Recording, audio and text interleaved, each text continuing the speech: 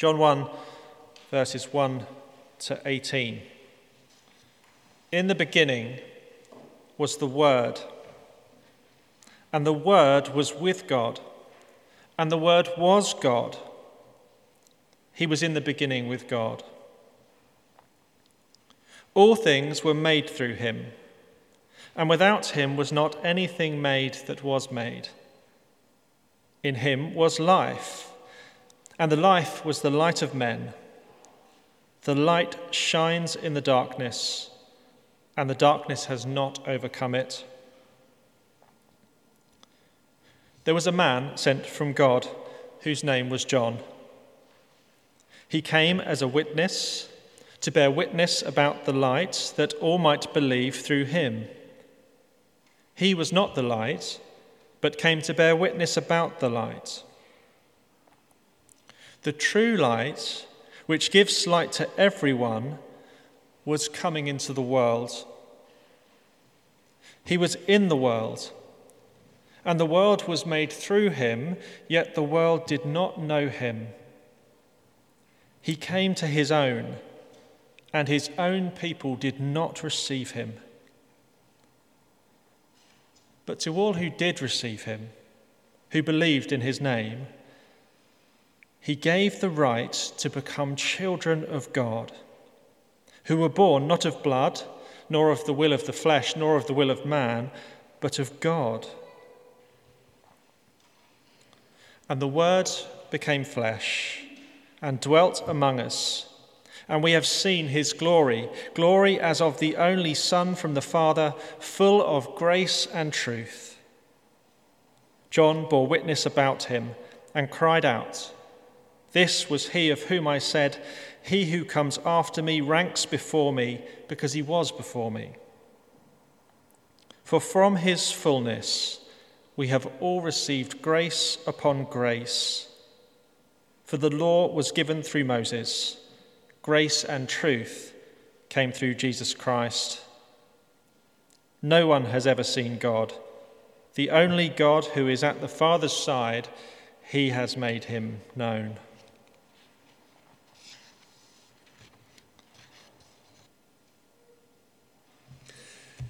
Now, I want to speak from the Bible for a few minutes about what it means to be part of God's family.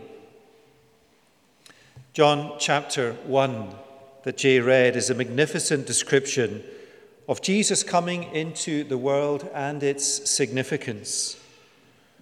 All of John's themes that he will speak to in his gospel are here in the prologue.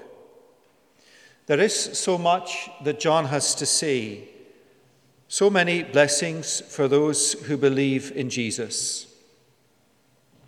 Here is a verse that captures the extent or the wealth the believer has in Jesus. John chapter 1, verse 16. "For from his fullness we have all received grace upon grace." The blessings we have in Jesus are no divine token gesture. They are out of the fullness of God, Father, Son, and Holy Spirit. From the fullness of God, out of all that God is, we receive multiplied grace. Grace upon grace, multiplied blessings, bountiful generosity, lavish kindness, overwhelming grace.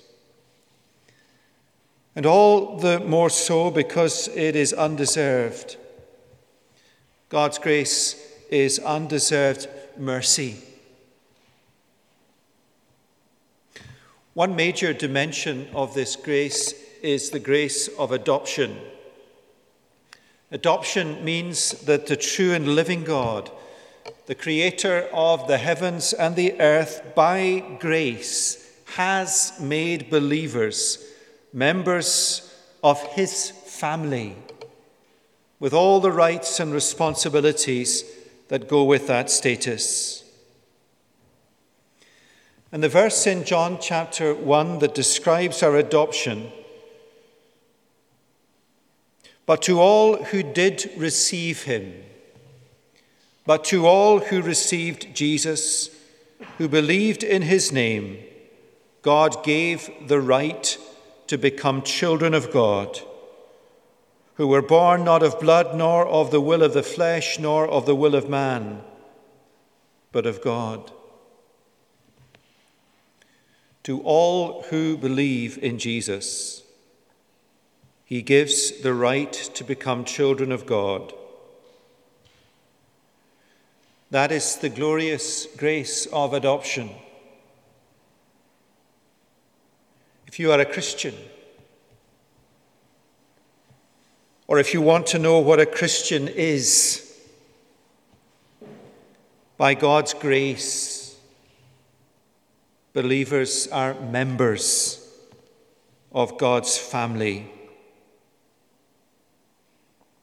I wonder if there is anything indeed more comforting and more nourishing and more uplifting than the glorious truth that when we trust in Christ, we are made into the sons and daughters of the living God. Yet I wonder if we focus on this enough. Let me quote from an article I read this week on the Gospel Coalition website. With compelling brevity and gravity, J.I. Packer, the author of many books, including Knowing God, who died earlier this year, Packer offers this three-word summary of the gospel. What is the gospel? Adoption through propitiation.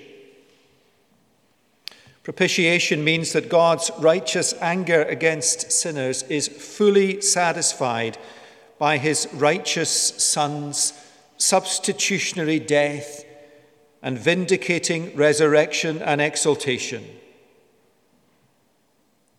By divine grace, as he absorbs God's wrath in our place, the Saviour turns the Father's countenance towards us in full forgiveness. What wondrous reconciliation. But this grace-saturated reckoning with our sin and our sinfulness does not exhaust or expend the gospel. Christ's propitiatory work on our behalf surges with exceedingly greater blessing, the glorious riches of adoption. And then the summary sentence in the quote, as Scripture affirms, forgiven sinners do not enter Christ's kingdom as mere paupers. We become royal sons, royal daughters, members of the family of God, siblings of the King of Kings, brothers of whom God is not ashamed.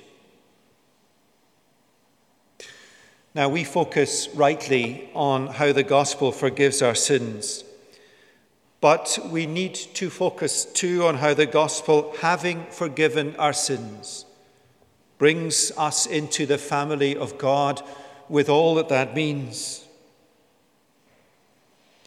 We must be careful. And I think this is powerfully true. We must be careful not to diminish the grace that is lavished upon us. We must be careful not to assume that we are unworthy. When God says to us, through the gospel, you are worthy to be my children, my sons, my daughters, my heirs. We must be careful not to think that we do not need our Father God. Churchill, reflecting on his childhood and upbringing, described his father as like God, busy elsewhere. That may have been true of Churchill's father, but it's not like God. God is busy everywhere, never elsewhere. And he is a loving Father. There every time we need him. He is always there. Do you think of the fatherhood of God as like the best examples of fatherhood you know? It is better by far than the best of them. But for many, their experience of fatherhood is anything but good. It is one of deep pain or hurt or loss. Yet to all who receive Jesus and believe in him, the right is given of adoption as children of God. If you are a Christian, you are a child of God. You are his son, his daughter. He is never, ever busy elsewhere. And he loves you. Let me just sketch out a few of the blessings of our adoption as children of God.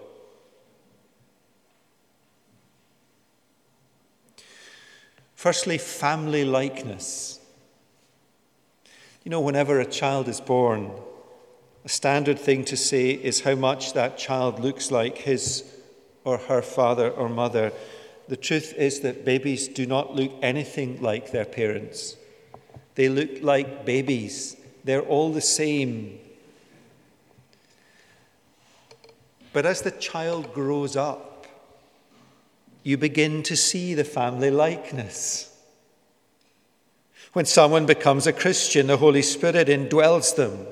The Holy Spirit is the Spirit of Jesus. The living Jesus indwells a believer in the person of his Spirit. They are born again, born of God, and from the time of their conversion, when they become a Christian begins to take on the family likeness. They have Christ in them through the Spirit, and it begins to show in their lives. Love and joy and peace and patience and kindness and goodness. But it takes time to grow in the family likeness. It takes time for it to show, but it is there. You see it in every Christian. Now, you might think it is irreverent to say to a Christian, "You look like your father." But that's exactly what we should see and say. The New Testament is strong in its emphasis on increasing Christ-likeness in the life of a Christian. We often think of that as a matter of discipleship, the discipline of discipleship. And that's right, of course. But another way to think about growing in godliness, growing in Christ-likeness, is growing up to resemble our Father. A Christian, you cannot but grow up into the likeness of God. For the Spirit of the living Jesus is changing you. Now, we have our rebellious teenage years as Christians. We grow up into spiritual maturity fitfully, but inevitably, inexorably, like our Father, until the day the family likeness is perfectly restored, when we are with Jesus in the new creation. The blessings of adoption as children of God, family likeness, Moreover, it is not only a family likeness we share with our Father God and our brother, the Lord Jesus, it is a family likeness we share with our brothers and sisters in the Lord, in our church family, and indeed with Christians everywhere. It is what we mean by fellowship, family ties, family bonds, family likeness. We might be different in all sorts of ways, different backgrounds, different jobs, different interests. Or beyond the local church, we might speak different languages, live in different parts of the world, but we are family. We share the family likeness. It is a wonderful blessing of our adoption as the children of God. Now, over the last year, there are many phrases that we have come to grow weary of. I'm not going to say any of them. Many of you have said to me, though, with thanks, what a blessing the church family is. Many have expressed that, particularly in the difficult circumstances. Now, can I say to you, for your encouragement, individually and corporately, you are looking more and more like your Father. You are looking more and more like your Father. There is more love and joy and peace and patience and gentleness. And when that character is embodied in a Christian's life and in the life of a church, it blesses and touches others. You might not be a Christian yet, but you see what I am describing in the lives of Christians. What is it you see? You see someone who is in the family of God. Is it attractive? Adoption as children of God is for all who receive Jesus and believe in his name.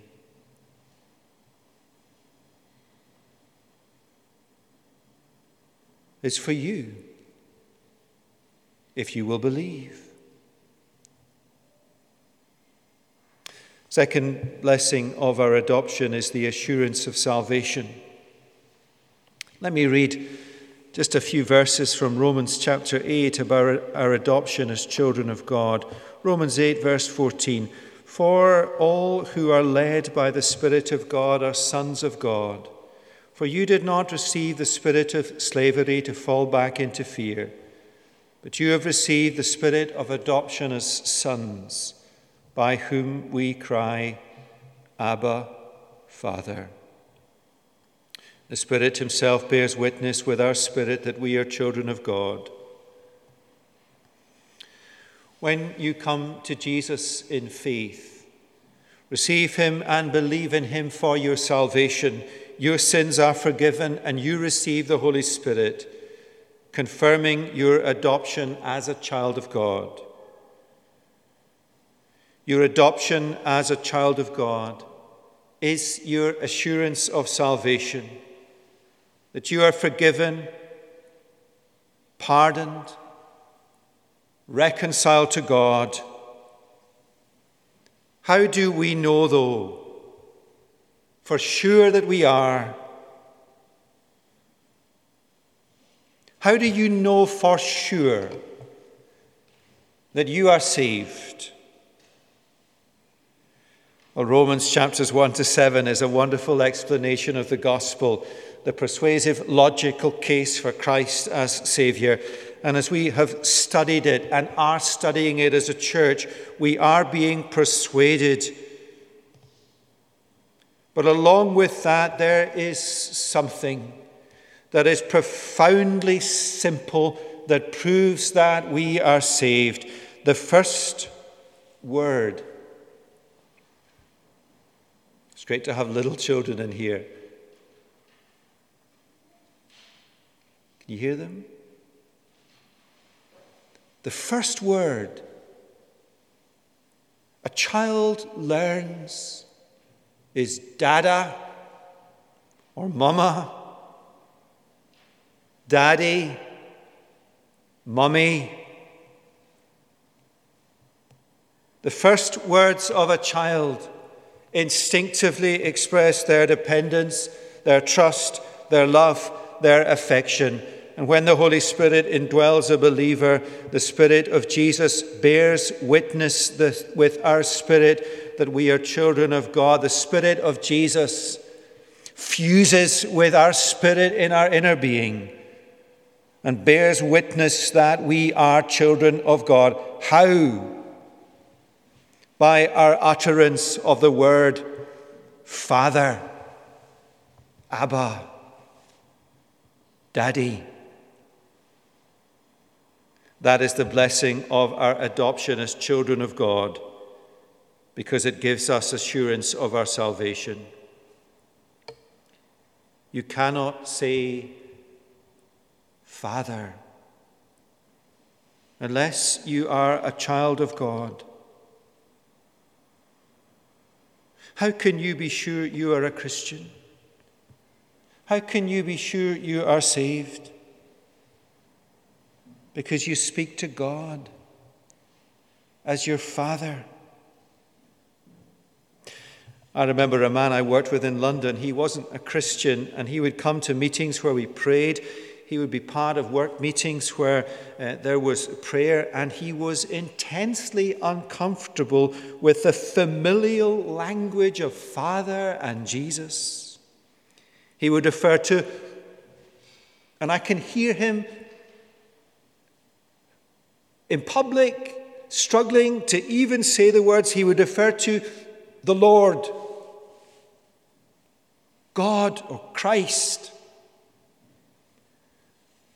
but never Father, never Jesus. I'm sure he prayed in church, Our Father, hallowed be your name, but he could not pray, Father, help me. And then he was converted. He was no more extrovert after his conversion. He remained a shy man.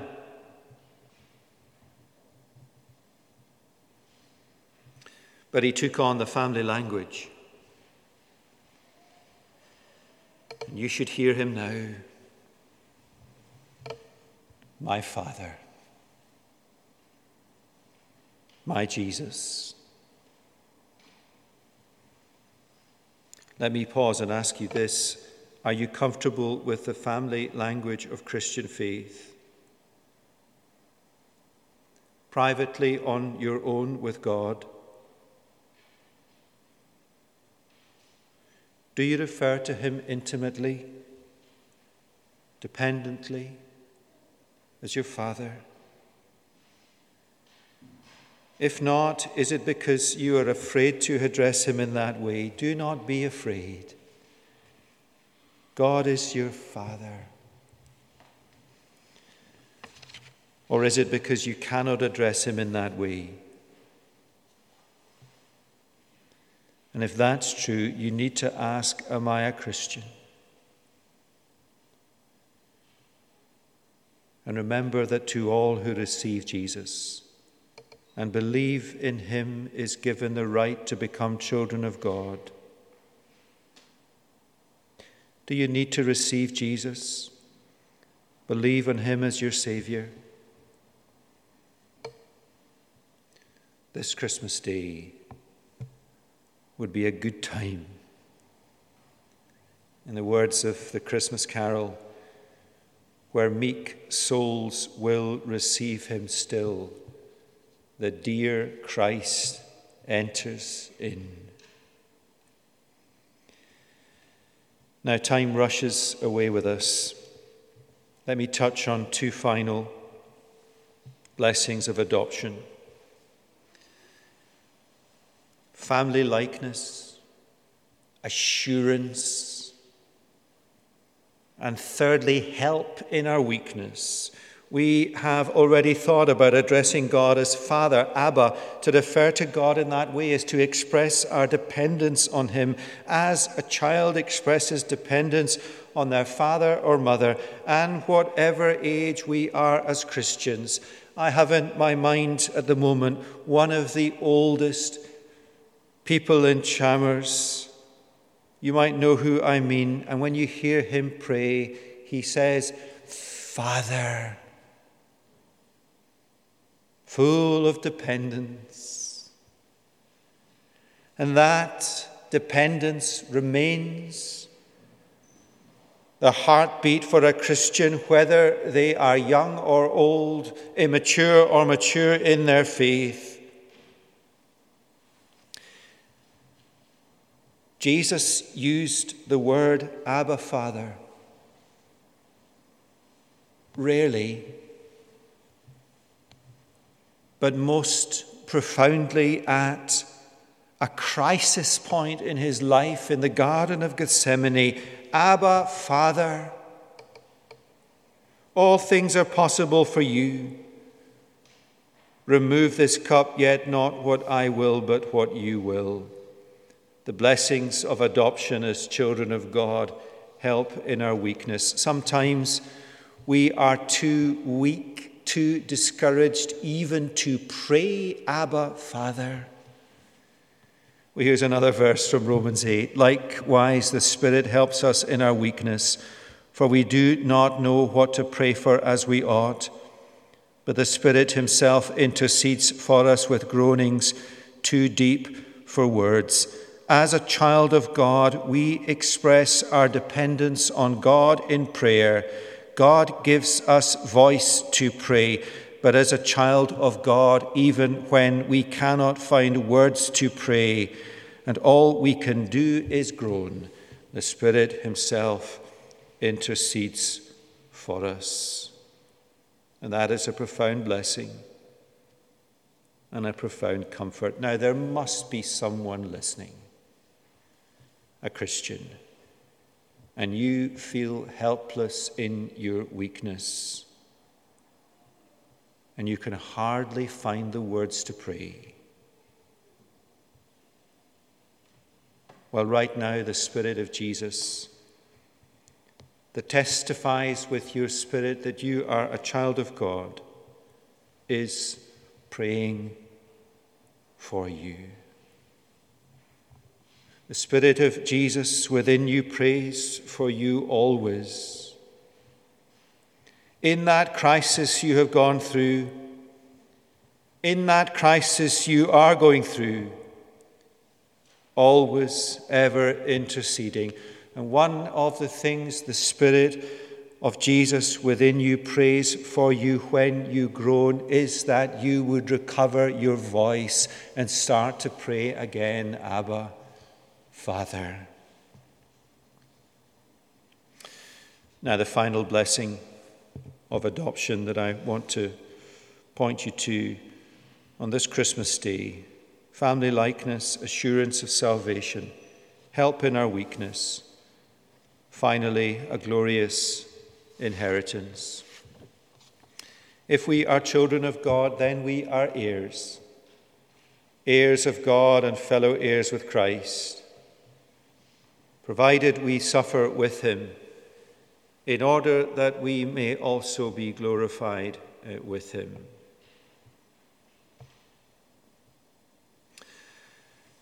I scored 10 out of 10 this morning with my wife's Christmas present, according to my children. Shall I tell you what it was? A night in the hotel we got married in on her birthday. Post-COVID, I pray.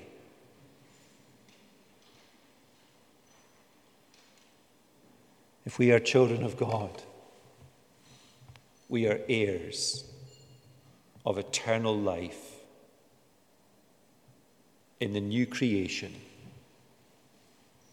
physically with Jesus. That's our home. That's our destiny. That's what we live for.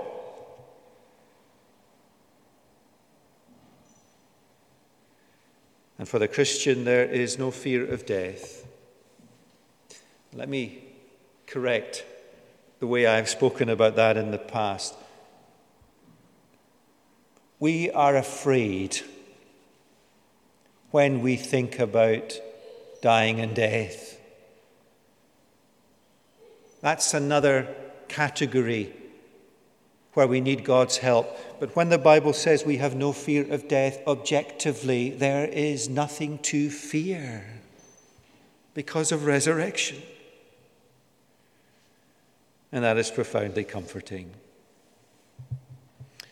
Read the words of the second reading this afternoon on your sheet. Do not let your hearts be troubled. Trust in God. Trust also in me.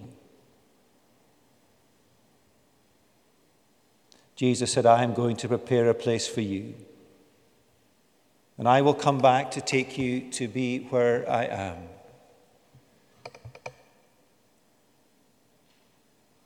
Where are you going, Jesus? How can we follow you? How can we be sure? Jesus said, I am the way and the truth and the life. No one comes to the Father except through me. Flip back to John 1. Whoever receives me and believes in me, I give the right to become children of God.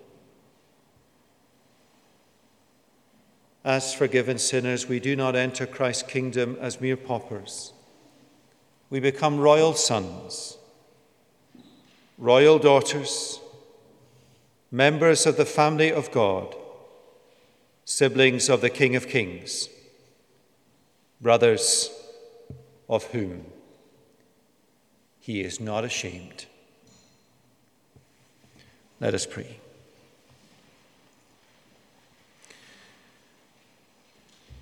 Our Father, we pray that in this moment, as we pause in the middle of a Christmas day in a world in turmoil, that our hearts would jump at the reminder that as Christians we are children of the living God, growing in family likeness, assured of our salvation because we began our prayer, Father, promised help in our weakness, and guaranteed a glorious inheritance. Lord, help us to relish these truths. And if we are not yet Christians, we pray that this Christmas day, by your grace, we would reach out to Jesus Christ and receive him and believe in him and have conferred upon us the status of adopted children of the living God. For Jesus' sake, we pray. Amen.